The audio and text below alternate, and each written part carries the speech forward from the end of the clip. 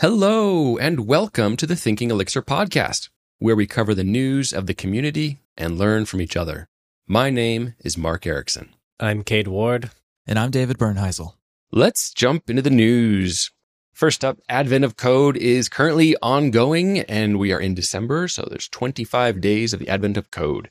So if you haven't already joined in on this little seasonal puzzle, it's something a lot of people seem to be getting into and enjoying. And we wanted to share a few resources that we saw around that.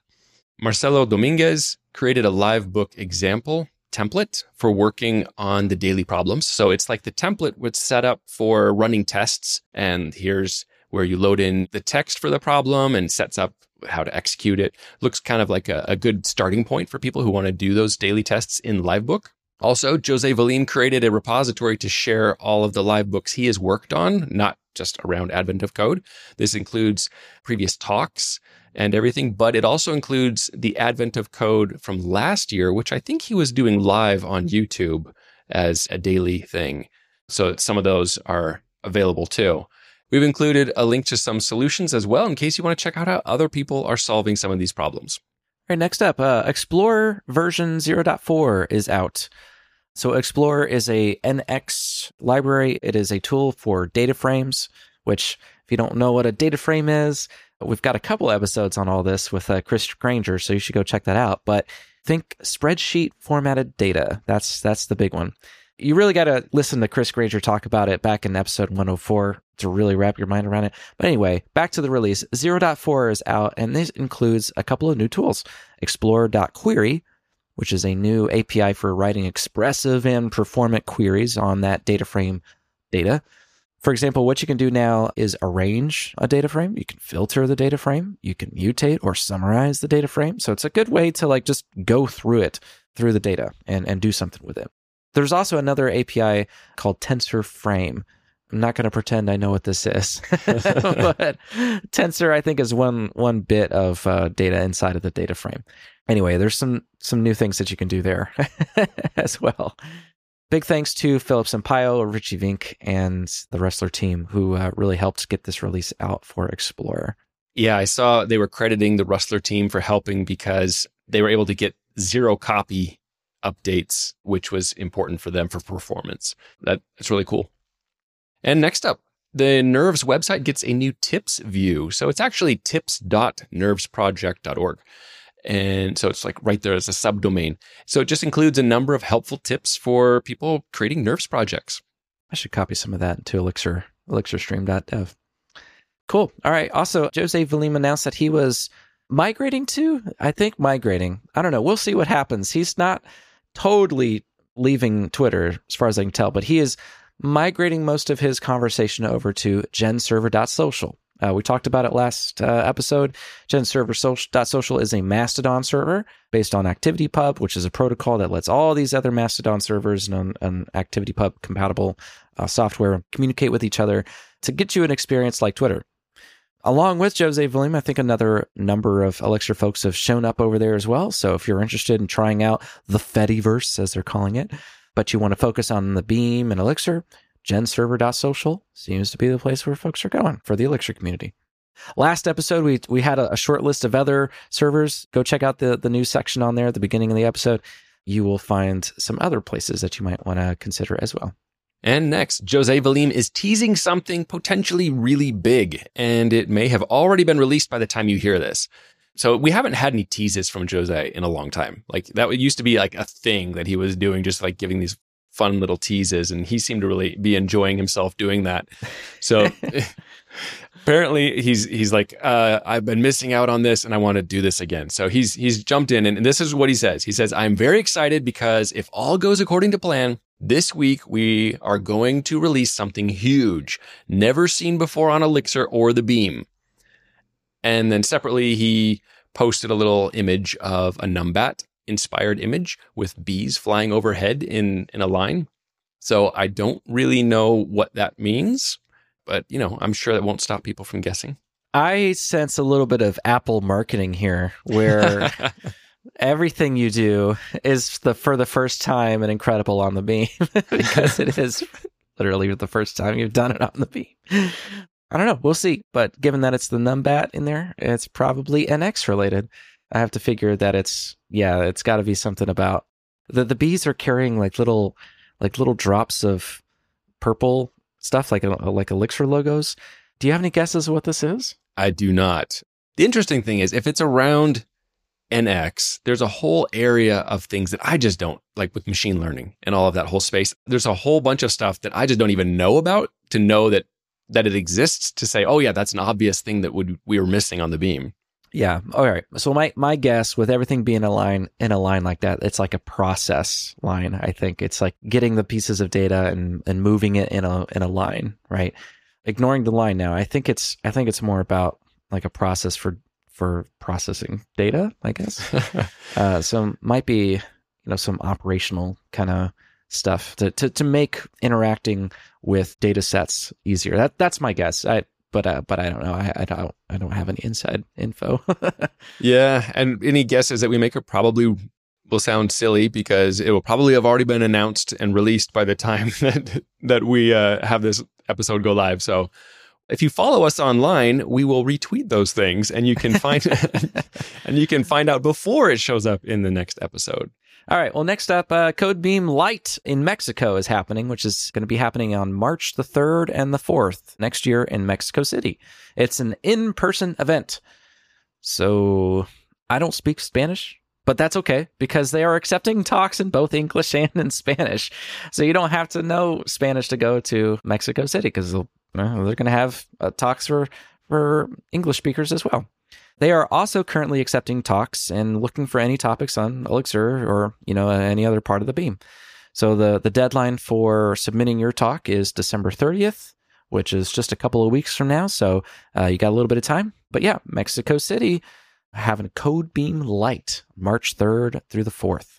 And last up is just really a crazy topic. It's not Elixir news specifically. It's tangentially related to Elixir, and we thought it was of importance and interest to people in the community. There's a blog post. If you haven't already seen it kind of blow up on social media, then you should definitely check it out. So what this person did is he wrote a game using ChatGPT. So ChatGPT is like, that's all over the news, right? Like even breaking out of tech news into MarketWatch and Washington Post. So like everyone's talking about ChatGPT, like where you can have these conversations and ask it to, write all this text, and it does a really good job. It's uncanny, really. So in this case, a developer had a text-based conversation with ChatGPT and asked it to build an Elixir Live View game. So the blog post goes through all of the prompts that he gave to ChatGPT, and then he took all the code that it suggested or the commands that it gave and applied those to the project, and then has a repo where these are all being applied. So just as an example, some of these types of prompts that he was saying, like he said, I'd like to start an Elixir Phoenix project called GPT so we can build a game together. I'd like it to use Live View and to not use Ecto. What's the command I should use? And then it gives the mix command for starting the project. Another prompt was, when I click the button, there is a 50-50 chance that either I gain 10 gems or I fall into a pit and die. If I die, the gem counter changes to say, you fell into a pit, you are dead. And then it's generating the Live View code with all the templates and everything to actually do this. And then he'd have a follow-up question where he'd, post the code that it gave him back in and say, change the random chance of death to be 10%, and it would do it. And then at one point, it even used an older version of the random generating code, and it generated a warning, and he posts the code and the warning and says, please fix the warning, and it updated the code to fix the warning. So by the end of it, this guy did not write a single line of the code. He applied everything that the ChatGPT gave him into a project, actually got it compiling, actually deployed it so you can actually click and play this little, it's really not a game. It's too simple to be called a game. But the whole point is it built the entire thing, and only with some feedback. Like he was even able to go in and say, here's the markup and style it like a button, and asking it to do it in Tailwind styles, which it understood, and it did. And then give it some more margin spacing around the button and all that. And the craziest thing is it did it. We got a link to it where you can click and play the little game, if you can call it a game. It just made me think like, oh my gosh, like what what does this mean for like 5 or 10 years from now? I cannot fathom. This is some interesting things. Yeah, more generally about the Chat GPT thing. Like it was good before. I think this is like technically GPT-4 or something like that. And GPT-2 came out a little while ago, and people were amazed by that. And so since then, 2 iterations have come out.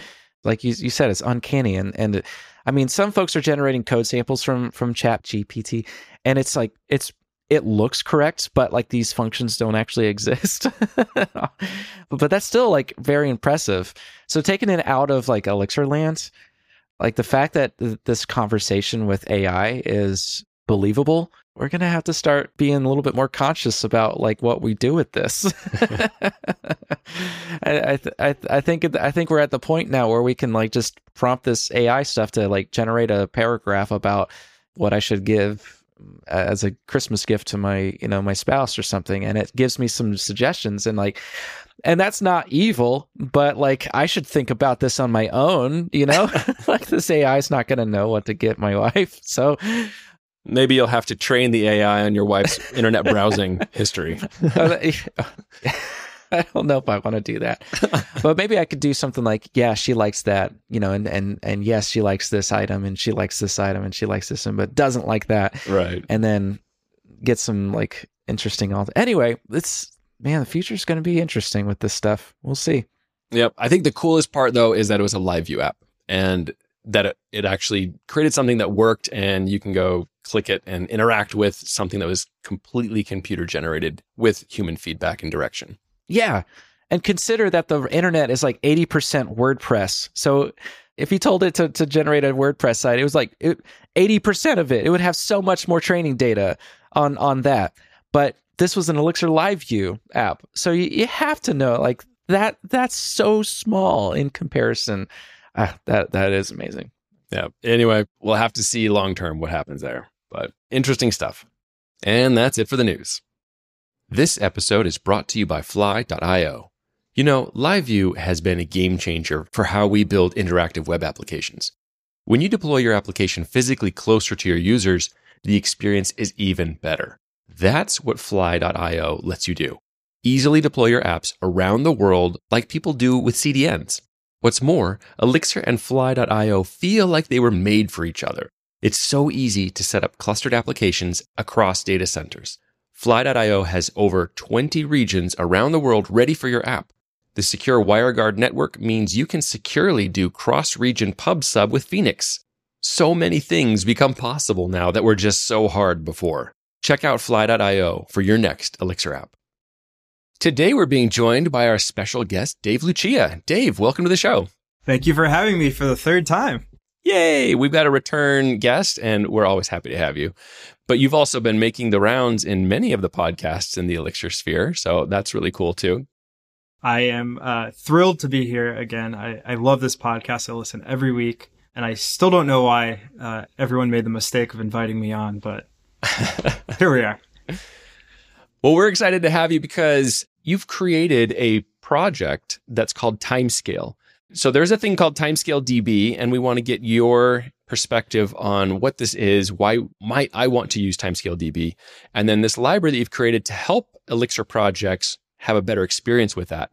So I'm really excited to talk about that. I know Kate in particular was interested in this topic. Yeah, Timescale looks awesome. Let's learn about it. But before we jump into that, I'd love to hear a little bit more about you. Like, where do you live and what kind of work are you doing? Again, I'm Dave Lucia. I live in Long Island, New York, in a town called Syosset, about 40 minutes outside of New York City. I'm trying to get back into the routine of working because I spent last week in Montego Bay, Jamaica, drinking pina coladas at 10 a.m. every day. So a little bit of a shift to not doing that every day. And I work at a company called Bitfo. We are a cryptocurrency media company. We operate a few different websites that provide news and evergreen content for people who want to get educated and learn and get, data and rate information about what's happening in the cryptocurrency space. And I work with actually one of the hosts of Thinking Elixir, who maybe can reveal themselves. Yeah. Who is it? Is that Mark? Yeah, no, I work there now. So it's been really really great. I think I am in my third week now. It's hard to count because Thanksgiving was in the middle of that, but yeah, it's been good so far. Been loving it. We get to work on some pretty cool stuff. I only had to bribe and threaten David several times before he brought me on the podcast for the third time. So yeah, it's difficult getting you on these things. So you mentioned that Bitfo is in the media space, like talking about what's going on in the cryptocurrency industry and space. So I imagine there's a lot to talk about right now. Just if anyone follows anything around what's happened with crypto and all the meltdowns. whatever do you mean, Mark? If you follow the space at all, the last 3 or 4 weeks have been utter chaos where several big exchanges and big players in the industry just completely imploded and melted down. FTX is one of the bigger exchanges, and they're kind of at the center of all of this. So there's been a lot of drama, a lot of fear, uncertainty, and doubt, as they like to say, regarding crypto in general. And as a media company, it's actually kind of like a good thing for us in some ways, in that we're kind of trying to educate people and we're trying to provide information. So this is like a high traffic time for us, and we're getting a lot of engagement. As for the space itself, who knows, what the future of cryptocurrency and decentralized finance and all these things are. But it's certainly an interesting time to follow and to pay attention. I'm curious how this company got started. How did you come up? Did you come up with the idea, or how did the idea come up of, I want to make a media company and teach people about cryptocurrency? Really good question. So not my idea. Actually, about 10 years ago, I was just moved to New York City and was at a brewery with some friends on a Saturday. Met this couple, Kendall and Tess, and stayed in touch with them throughout the years. Kendall worked in online gambling space. He built media companies where, as gambling was being legalized, he provided content websites where you can, stay up to date with the news on legalization of gambling, on where to go and gamble. He was very successful in building these big brands that got a lot of traffic and helped drive that traffic to affiliate partners. Also have another co-founder, Mike, and he worked in the online gold and silver, where he was kind of trying to do the same thing of capturing, media attention, and realized that he could sell gold and silver directly to consumers, and built a company called JM Bullion doing just that. So both of them were so successful, they sold their companies in the last couple of years. Kind of both looked at each other and were like, hey, what's next for me? Kendall had gotten into cryptocurrency back in 2014. I believe he was, buying Bitcoin and bought a domain, bitcoinprice.com. Along the way, bought a few other domains and just kind of dabbling, hired a developer or two to throw a WordPress theme together and pull in some data. Once both of them sold their companies, they kind of looked at each other and were like, Kendall's got these domains. What if we put some money into this thing and take our playbook that we've done in online gambling, online poker, and gold and silver, bring this to the cryptocurrency space? And so that's kind of how it was born, like late last year. I came on board last April. First thing to do was to rip out Postgres and install some Elixir in there. So we've been working towards building a new platform to build on top of. Part of that is data collection. So, we have price data, we have interest rate data. Another part is our content management system, and then the front ends that user sees. And we've got websites, newsletters, soon to be a podcast. So a lot of fun stuff in there. Hold on. You said the first thing you did was rip out Postgres? Sorry, WordPress. Sorry. WordPress. Okay. No, I installed Postgres. First thing I did is rip out Postgres and reinstall it. So I am interested in talking more about Timescale DB, and really, because you're talking about media company, you're talking about right now, there's a lot of media attention in that space. So it's driving a lot of traffic. And I'm really interested to find out how Timescale DB is used. Like, why do people choose to say, oh, I need Timescale DB? Like, that's what I need. What is it that it's doing for you? Really good question. What is Timescale doing for me at a high level? It is storing our time series data and making sure that I can query it effectively, I can store it effectively, and that I can aggregate it effectively. So within that, there's a lot. I know that Timescale DB is actually Postgres based. That leads me to think, like, if I'm wanting to use Elixir, I already have a Postgres adapter. Can't I just use that to talk to Timescale DB? Yeah. I gave a talk at Codebeam America at the beginning of November, and my talk was called Accessible Time Series with Timescale DB. And the key word there is accessible. So if you're working in Elixir, you're probably already using Postgres. When you install a new Phoenix app, that's the default database. Maybe you're using SQLite. Maybe you're using MySQL, but I think the large majority of Elixir users are using Postgres already. Timescale DB is what's called a Postgres plugin. The way it works, it is, I think, Rust and C code, and it is compiled as a shared object. So if you're familiar with your C linkers and writing native code, you compile a shared object and then you have to link it in to an executable. So this is how it's pulled into Postgres, and it's run as Postgres extension, create extension XYZ as you would for anything else, with that key part being pulling in that shared object. And what this means is that your Ecto adapter that you use for Postgres and all of the SQL syntax that you're used to with Postgres and everything that comes with it, you're good, you're golden. You can use all of your existing tooling. So that's what attracted me to Timescale DB in the first place. Was I want to use Postgres, and I already have Postgres in my infrastructure. Timescale is going to give me some superpowers for time series data on top of Postgres. That's great because I can now commingle my time series data and my relational data. The interesting thing about Timescale DB is, like you said this, it's on top of Postgres, but like once you install it, you still have just regular old Postgres, right? You still can just use Postgres as you would and not use anything in Timescale. You still just have Postgres, and you can kind of use it in, all of a sudden you have this new functionality that you can use in addition to Postgres, but you don't have to use it. You can have a mixture of this new plugin, new stuff that it adds and the old stuff that it doesn't add, right? And it's really interesting. If somebody's like, oh, I have this really cool time series database, you have to go install it and mount it and spin it up with a new volume and all. It's like, I'm never going to do that because I'm just already using Postgres. But the fact that it's just an extension in a lot of hosting services like Fly, for example, and just you could just click a button and it's auto linked for you. That would be true for, regular Postgres libraries, but you still got to get that, like he said, a shared, a linked library in there. And so that's a way that's a complication for setting up these kinds of databases. I remember with Heroku, even like the extensions that ship with Postgres but aren't enabled by default. I think back in the day, a UUID one I wanted was in the contrib folder. With an old Heroku Postgres free database, you couldn't enable any extensions there. And so not only that, but with Timescale, it doesn't ship with Postgres. So you have to go and fetch it, install it, and then configure Postgres. So like there is a little bit of a road to get that turned on. So I don't know if all managed services, make that necessarily easy. I don't recall Fly having that easy to set up either. I'm not sure what the status is for extensions.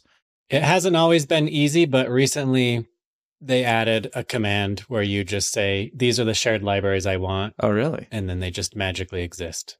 Oh, that's interesting. Mark? I didn't know. You didn't know? Okay. We just installed it recently. It worked. Sweet. So when I look for a database solution, I'm making sure that the operational pieces are covered. It's one thing to just deploy a database, but you also want to make sure that it's very durable, that there's point-in-time snapshotting, that there's all of the things that can CYA, so to speak, in case something goes really, really wrong. So we deploy Timescale in Timescale Cloud. And what this means is that it's running in Timescale's infrastructure, and we connect to it right now over the open internet. But if you're running in AWS or GCP, you can VPC peer to the database. You can run it all within not the same network, but kind of hidden outside of the open internet. So there's some nice options with Timescale for running that you don't have to do all this crazy configuration and make it accessible in that way. So one of the things I heard you say that actually I wasn't aware of is that I can commingle my data. So because it's just extensions to a Postgres database, I already have my data in Postgres. then adding timescale DB to it just gives me additional abilities for time series data in the database I'm already using with all my customer data. Is that right? That's right. When you start with timescale, nothing changes in the sense that if you have existing relational tables, they're going to continue to exist. There's nothing that is different about them. The way that you make use of timescale DB is you create a table as you normally would, and then you upgrade it to what's called a hypertable. So a hypertable is kind of where all of the magic of timescale is going to start to take form. To create a hypertable, you need one, a table that exists, and two, the column that is going to be your time series column. So literally pointing at the timestamp. And let's actually kind of define what time series data is first. Number one, time series data is time-centric, meaning that it's happening over time, and you're usually recording some sort of snapshot of a value in time. It is append only, meaning that you're only adding to it. You're not going back in time and changing data. So you're recording a value, you're adding it to the end, and then you're recording a new value, adding it to the end. Can you give an example of that? Like, I can imagine that I'm recording that maybe someone viewed this page or this article or something like that. But what else? What other kinds of things might I want to record? You just gave a great example, which is application metrics. User did this action, record that. And that is immutable, that the fact that someone viewed this page at this point in time does not change.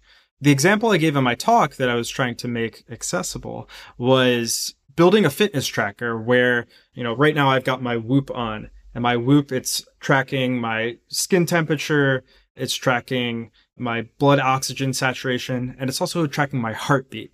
So heartbeat is just very simple. It is a sample at a moment in time of my heartbeat.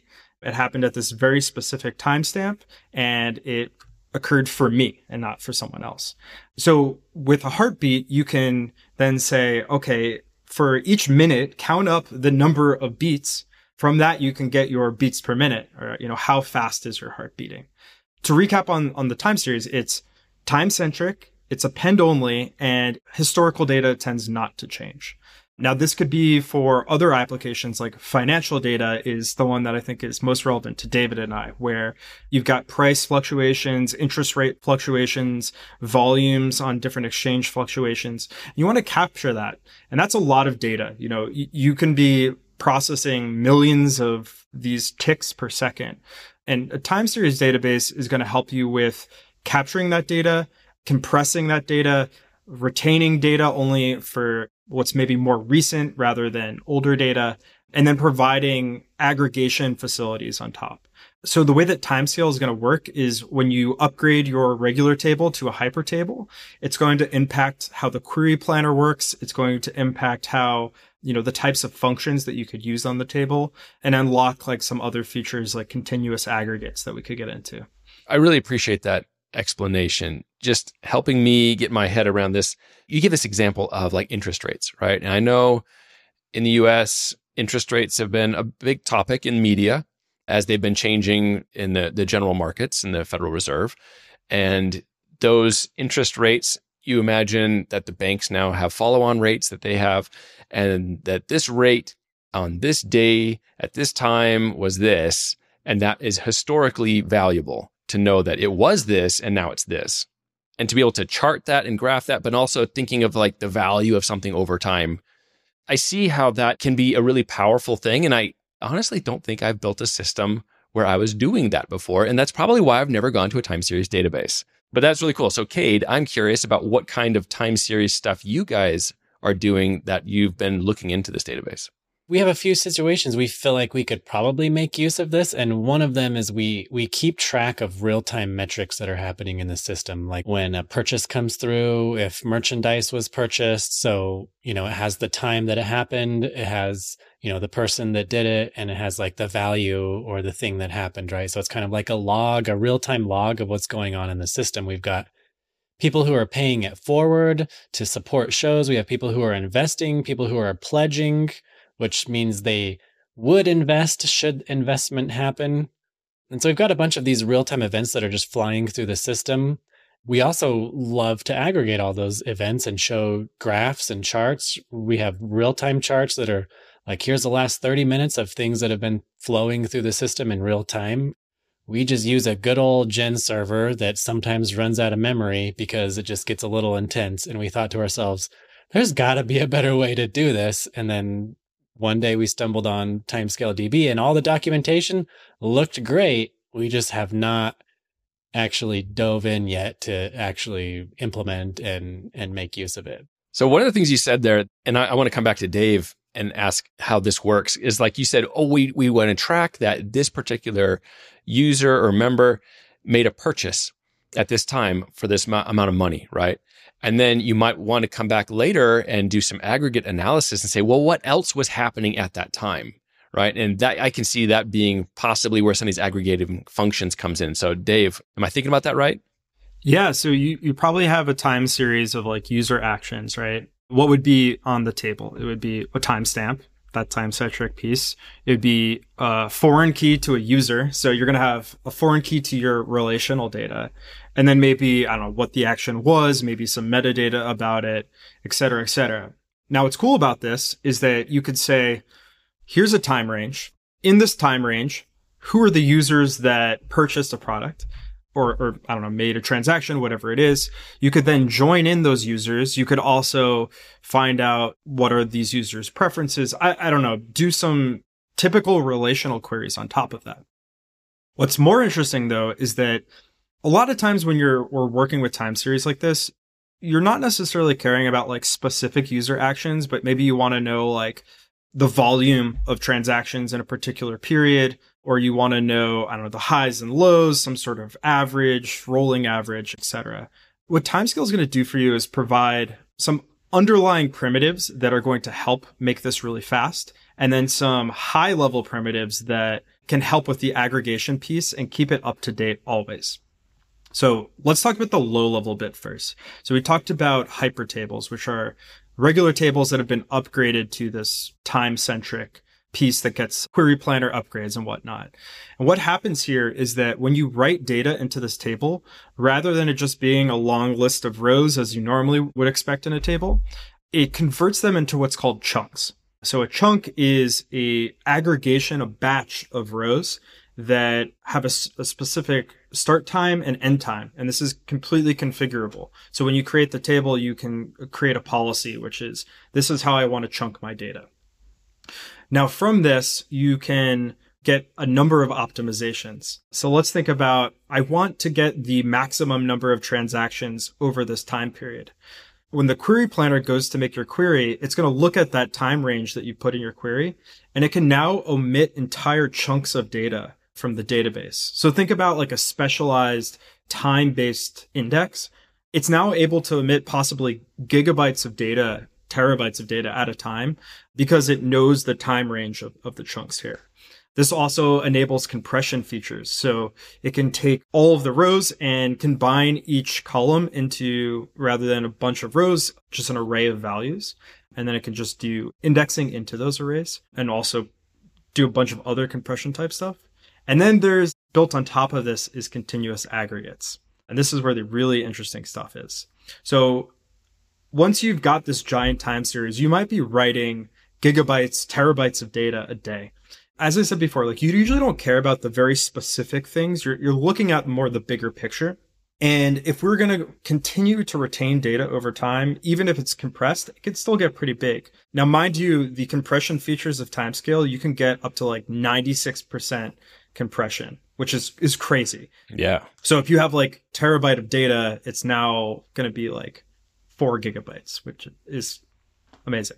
But over time, it could still get very, very, very big. So with this, you can set a retention policy, meaning, okay, I don't care about data that's 3 years old. It's no longer useful to us, or maybe it's only 6 months old. And so it can just omit chunks over time. It'll just delete them from your data set. When you have those time retention settings, will it actually delete the data so your database isn't continually growing like disk size? It will. So Timescale ships with they have like a job system. So imagine it's like Open running in Postgres, even though Open does run in Postgres, but but inside the database. Yes. So they have a job framework that they've built that you can tap into if you want to. And this job framework is what will do the scheduling of, hey, after 3 days, look at everything that's older than 6 months and delete the data. So automated utilities here. Now, getting back to this aggregated information, let's just say that you always want to know like the top 3 biggest transactions over a time period. So maybe I want to know each week what were like the 3 biggest transactions. This is something that you would use a continuous aggregate for. So with a continuous aggregate, it's basically a materialized view plus a bunch of triggers. And what happens is when you write into the database, it's going to automatically fire the trigger that is going to update the materialized view so that you get that consistent snapshot of, for your next read query, oh, here's the top 3 for last week. So what's really cool about this is you can actually create a continuous aggregate, which again is an advanced materialized view, and you can set retention policies and compression policies. And even if your data from the underlying hypertable is deleted, you can maintain the data in the continuous aggregate, meaning that you get that big picture snapshot without having to retain terabytes, petabytes of data if you have a very large data set. So incredibly powerful feature that I think Cade can delete some gen servers once he gets it installed. Away with the gen servers. Yeah, the fascinating thing about continuous aggregates too is like, I know it's like materialized views are great until you have to maintain them and keep them up to date, right? It's like, what if you could have a materialized view, all the benefits of like your data pre-calculated and not worry about keeping that materialized view up to date? And it's like, that's a continuous aggregate. And it's like, well, what if data's coming in and your continuous aggregate's not yet been updated? It's like, well, it's okay. They handle that for you. They will go look at the data that has been written that hasn't been aggregated yet, and they'll add it in there real time. So you always get like the latest snapshot of what's going on. The aggregations that haven't been pre-computed yet are just a sliver or a fraction of what had to happen. So it didn't have to go pre-aggregate terabytes of data. It just went and pre-aggregated the last 2 minutes because that hasn't been done yet. And so it's still fast, but it's also 100% real time and up to date. And 100% Postgres. Yeah. I think it's interesting to think about other timescale databases. Dave, you said it would be interesting to talk about why you chose Timescale DB. And I think we've already covered some of those reasons, but the alternative, like if I wanted to go with a different timescale database, the biggest drawback I see immediately is that I don't have any of my data in there. So I have to come up with some other way of having foreign key kind of data that connects me to that other database, and then querying that and joining of getting the data that's relevant to what my customer over here. I think that's where I see the problem. That's, I think, the biggest problem is that time series doesn't live in a silo. It's part of your data set. And so if you need to use a specialized time series database, you're now going to have to push that all into your application. And that's probably going to be slower. It's probably going to mean that your developers on your team are writing more code to get the job done. And frankly, you're probably going to have to be covering much more technologies. The great thing about Timescale is that it's all SQL, and anything that it provides specialized is just functions that you run in SQL. So it keeps the domain very small. So you could just think about the data as you would naturally, but you don't have to install new infrastructure. You don't need to learn a new query language. You don't need to do application joins. All of this is just happening inside of your database. Thinking outside of the box for a second, probably the biggest competitor to Timescale, other than InfluxDB, we'll get to that one in a second, is Excel. Mind blown. Well, let's say you didn't have your time series database in there. You just have just some normal tables with some, with a lot of dates in there. Sure, you could probably, ignoring all the benefits that Timescale DB gives you, you probably have to go take that logic that like Timescale would be doing for you, the continuous aggregation, all that, all those kind of things, those functions. In another world without it, this would be business folks asking for data dumps, throwing it into an Excel sheet, throwing a pivot table on there, selecting the most recent 3 months worth of data to get that kind of stuff, right? It's very manual work to do that. Some business folks are so good at that they they're quick at it, right? They have their workflows. And those folks are cool. But if you can move that into like the database side, and that's what Timescale is enabling here, then you get all of that in the same spot. Thinking about InfluxDB for a second, InfluxDB is another popular time series database, but it's NoSQL. It's a different, way of storing data, and it's massively popular. But if you already have, like what most Elixir applications have, a Postgres database, then you're avoiding a whole, infrastructure problem there. And like you said, Dave, you have two separate systems. You have to bind them together in application code. That's just much more to write. I don't know what other better fit there would be for Elixir applications at this point than Timescale. But all right, so we've talked a lot about like why Timescale is so awesome. Where does it stink? Where is it awful? What is bad about Timescale? Because there's got to be those little dark corners too. Everything is perfect, David. What are you talking about? There's got to be. Why are you bashing Timescale, David? No, so okay, I think actually David Downer in the beginning had actually highlighted the drawback, the biggest drawback, I think, to Timescale, which is it is a shared object that needs to be installed. Your favorite managed database solutions like RDS and Google SQL, I forget the name of the Google database managed solution, you can't use it. You're going to have to reach for other solutions. So this might be running in Timescale Cloud. That's what we do. It's pretty effective. There are downsides to that too. So right now we are running in Fly.io. Hey, Mark. We're connecting to Timescale over the open internet, which is a security issue. It's a dangerous place out there. It is a dangerous place. But I think the issue is not even so much security, because it's not like we're storing user data in here. It's more that it's actually a latency issue. So because you're connecting over the open internet, you're no longer inside data centers where you have these optimized connections, and you could see latency spikes for up to a few seconds sometimes, and you have a lot of variance on that latency. So I think that's actually the biggest downside. If you're connecting from something like Heroku or Fly.io, if you're in Google Cloud or in AWS, the solution is to VPC peer between Timescale and your compute. And if you can do that, then you'll be able to take advantage of all of that inside network optimization and latency reduction. If you work with AWS or Google or one of these other providers, Crunchy Data is another database provider that's interesting. You may be able to deploy it elsewhere. So you can run Postgres in Kubernetes. That has its own challenges. I think you would run it as a stateful set. You can run it on top of one of the other serverless database providers. I forget the one in AWS. David might remember. But this is, I think, where Timescale falls apart the most for me personally. Outside of that, I haven't seen too many other downsides. And I'm just being very honest. Like I've been trying to find where it falls apart, and it's generally just really good. Their documentation is top notch, to the same caliber that I hold Elixir documentation. Timescale is right there. Their support is excellent. I wasn't even a paying customer. They were helping me with an issue I was having with billing, and provided answers immediately, and then helped educate me, which I thought was fantastic. So a lot of really big wins for Timescale. I want to touch on that, like where you're talking about the company behind it, because Cade had mentioned this idea that he'd already added Timescale DB to the database he has on Fly. And I found the guide for it, and it's like seriously like just a couple, like it's one line to say enable this, and then you create the extensions. So I dropped a link to the docs for that.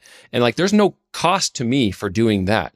So how do I pay for Timescale DB? Is it because they can host it for me, or I can pay for support, or where is the company behind this? Yeah, so Timescale is, I think, $1 billion valuation company.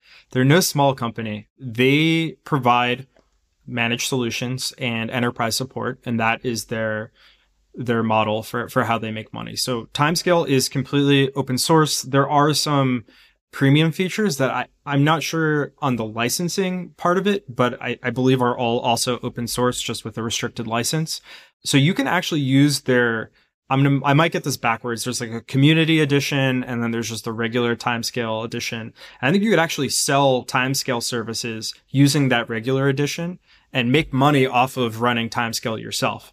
But what they provide is I want to run Timescale in the cloud. I click a button, it creates a database. I've got, nice observability features in there. I can scale it up and down. I can manage replication and durability and all of these things.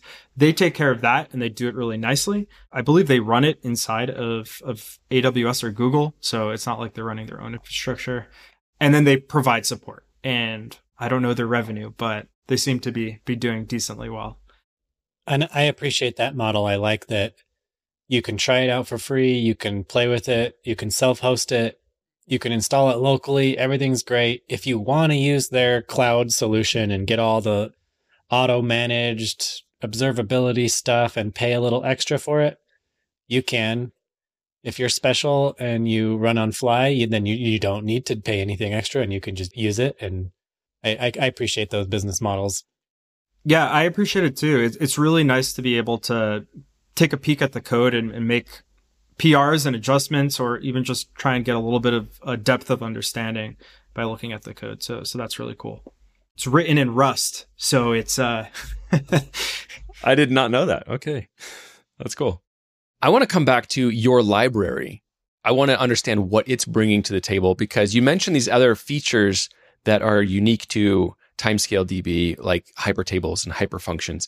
And I presume that your library can help with some of these additions that are beyond just what our Postgres adapter does. I think for people who are familiar with Ecto, you're familiar with the Ecto query module, where you write this like kind of SQL-like syntax of keyword lists of arguments, or you could pipe into the macro functions. You get like this nice DSL for working with SQL. Timescale, you're going to need to set it up initially. So create an extension. You're going to want to use probably some of what's called hyperfunctions, which are the functions that operate on time series data. So a very simple one is the last hyperfunction, where you say, in this table, give me the last value from this column. So if I wanted to know who made the last transaction, I would use that. And to do that in Ecto, you would need to use what's called an Ecto fragment, which is you put a string in wrapped in this fragment function, and you put question marks, and then the question marks inject whatever data you have and escape it into the query. And this is fine, but it's not so ergonomic. It like really stands out in your queries. And just in terms of like documentation and in knowing what's available, it's not my favorite thing to be jumping between Ecto documentation and Timescale documentation. I like the pro tip. If you hit G in any Elixir hex docs, you could jump to another library. And I use that all the time for just jumping around documentation. And so I think the major motivator for me was I wanted that Elixir documentation so that I could look up and see, these are the hyperfunctions available to me. This is how I use them. This is the difference between these particular functions. This is how I set up a continuous aggregate. And really what the Timescale library is just a little bit of syntactic sugar, but mostly documentation, honestly, for dealing with working with Timescale. So it's going to make it so that writing Timescale hyperfunctions and creating tables and initializing continuous aggregates are all the same as you would in your regular Ecto SQL. So you don't need any special setup. You don't need anything else. You're just going to do import timescale.query, I believe is or maybe it's .hyperfunctions. And you could start using hyperfunctions right inside of your SQL, assuming that you have a hypertable. If people are wanting to start playing with Timescale and your library in particular, how do they get started with that? Like, do they just install this on a database? And then like, there's a lot to learn. Like for me, coming new to this, Cade's already more versed in this than I am. How can I start to play with this? A goal of the Timescale library that I created was to help educate people on how to use it and to get started. So if you go to the Timescale hex docs, you're going to find a guide for Intro to Timescale DB. And that's a live book that you can deploy or run locally. You can run through an example of this heartbeat tracker application that I was talking about. You'll build a hypertable, you'll aggregate data, you'll actually be able to impute missing data with last observation carry forward, something we haven't talked about. You'll be able to build a continuous aggregate all in this live book. So I think this is a really good place to get started. And then from there, you could use the depth of documentation in the Timescale DB docs. I just noticed on the library it's still marked as alpha. What do you have for future plans? When do you feel like this is something that's ready for people? The reason it's an alpha is that it doesn't have the coverage of the Timescale API that I think is like a good base set to work off of. However, for what we have, it is completely stable. At Bitfo, we're using it in production flawlessly with no issues. So it's ready to be used right now, but it might not have all of the features that you might want to use. So with that being said, we have a long list of issues that outline a lot of these features. We have a Timescale Slack channel in the Elixir Slack. We have a bunch of members across the community who have already contributed to the Timescale library, and we'd love for you to help. As I mentioned, it's just syntactic sugar, really. So getting involved and contributing is not going to be so difficult. So we'd love for you to get involved. And I think once we hit that critical mass, we can release a point release, and we'll think about like a 1.0 release beyond that. But for now, it's ready to use today, and we'd love your help to improve it. And if people want to get in touch with you, what is the best way to do that? So I'm pretty active on Twitter for as long as it continues to exist. So I'm DavyDog187 on Twitter, and I haven't created a Mastodon yet, but I don't know. We'll see how that shakes out. That's the best place. You can find me on the Elixir Slack of the same name, or LinkedIn, or otherwise. If you're in the New York City area, always love to meet up with Elixir folks and chat. Anything else to share? Well, I think we have an exciting announcement. So around the time that this podcast episode is going to come out, we should have made public that we bought a newsletter called Milk Road. So the Milk Road is a daily crypto newsletter that tries to be your friend who's kind of keeping you up to date on what's happening in the space, kind of at like a layman's easy to understand level. And it's a short read, only like 3 to 5 minutes. So we're rebranding DeFiRate.com, which is our flagship website, under Milk Road. And with that, we are hiring a front-end developer. So if you're listening to this Elixir podcast and maybe got here by accident and you're actually a React developer, you could come and work with David and I on what I think is a really fun product and a really cool small team. We, love people who want to work full stack, who want to work all the way from CSS on the front end all the way back to Timescale. So if that's you and you're excited about what we talked about and aren't afraid to, be in the crypto domain, we'd love to chat. Awesome. Well, thank you, Dave, for coming on and visiting with us and helping me get a better sense of Timescale DB and why I might want to use that in my projects. And really, honestly, as we were talking about it, I started to think like, wow, I can really see how a lot of these little signals is the way I think of it. It's like these little signals or events, and aggregating those over time would be really interesting and give a lot more insight than just like, this is the last time this thing was updated, and losing the history of, there were many different updates to it. I think that's really cool and something I definitely want to check out. Yeah, I have to admit that like there's so many more like scenarios in our typical developer life, I think, that fit a time series database. It's just we don't go out of the way to go set up all that extra infrastructure, right? So this puts it in reach. Yeah, like events. I think Elixir developers tend to think of like the data first, and data usually comes in the in the form of events. That's just maybe the way we think.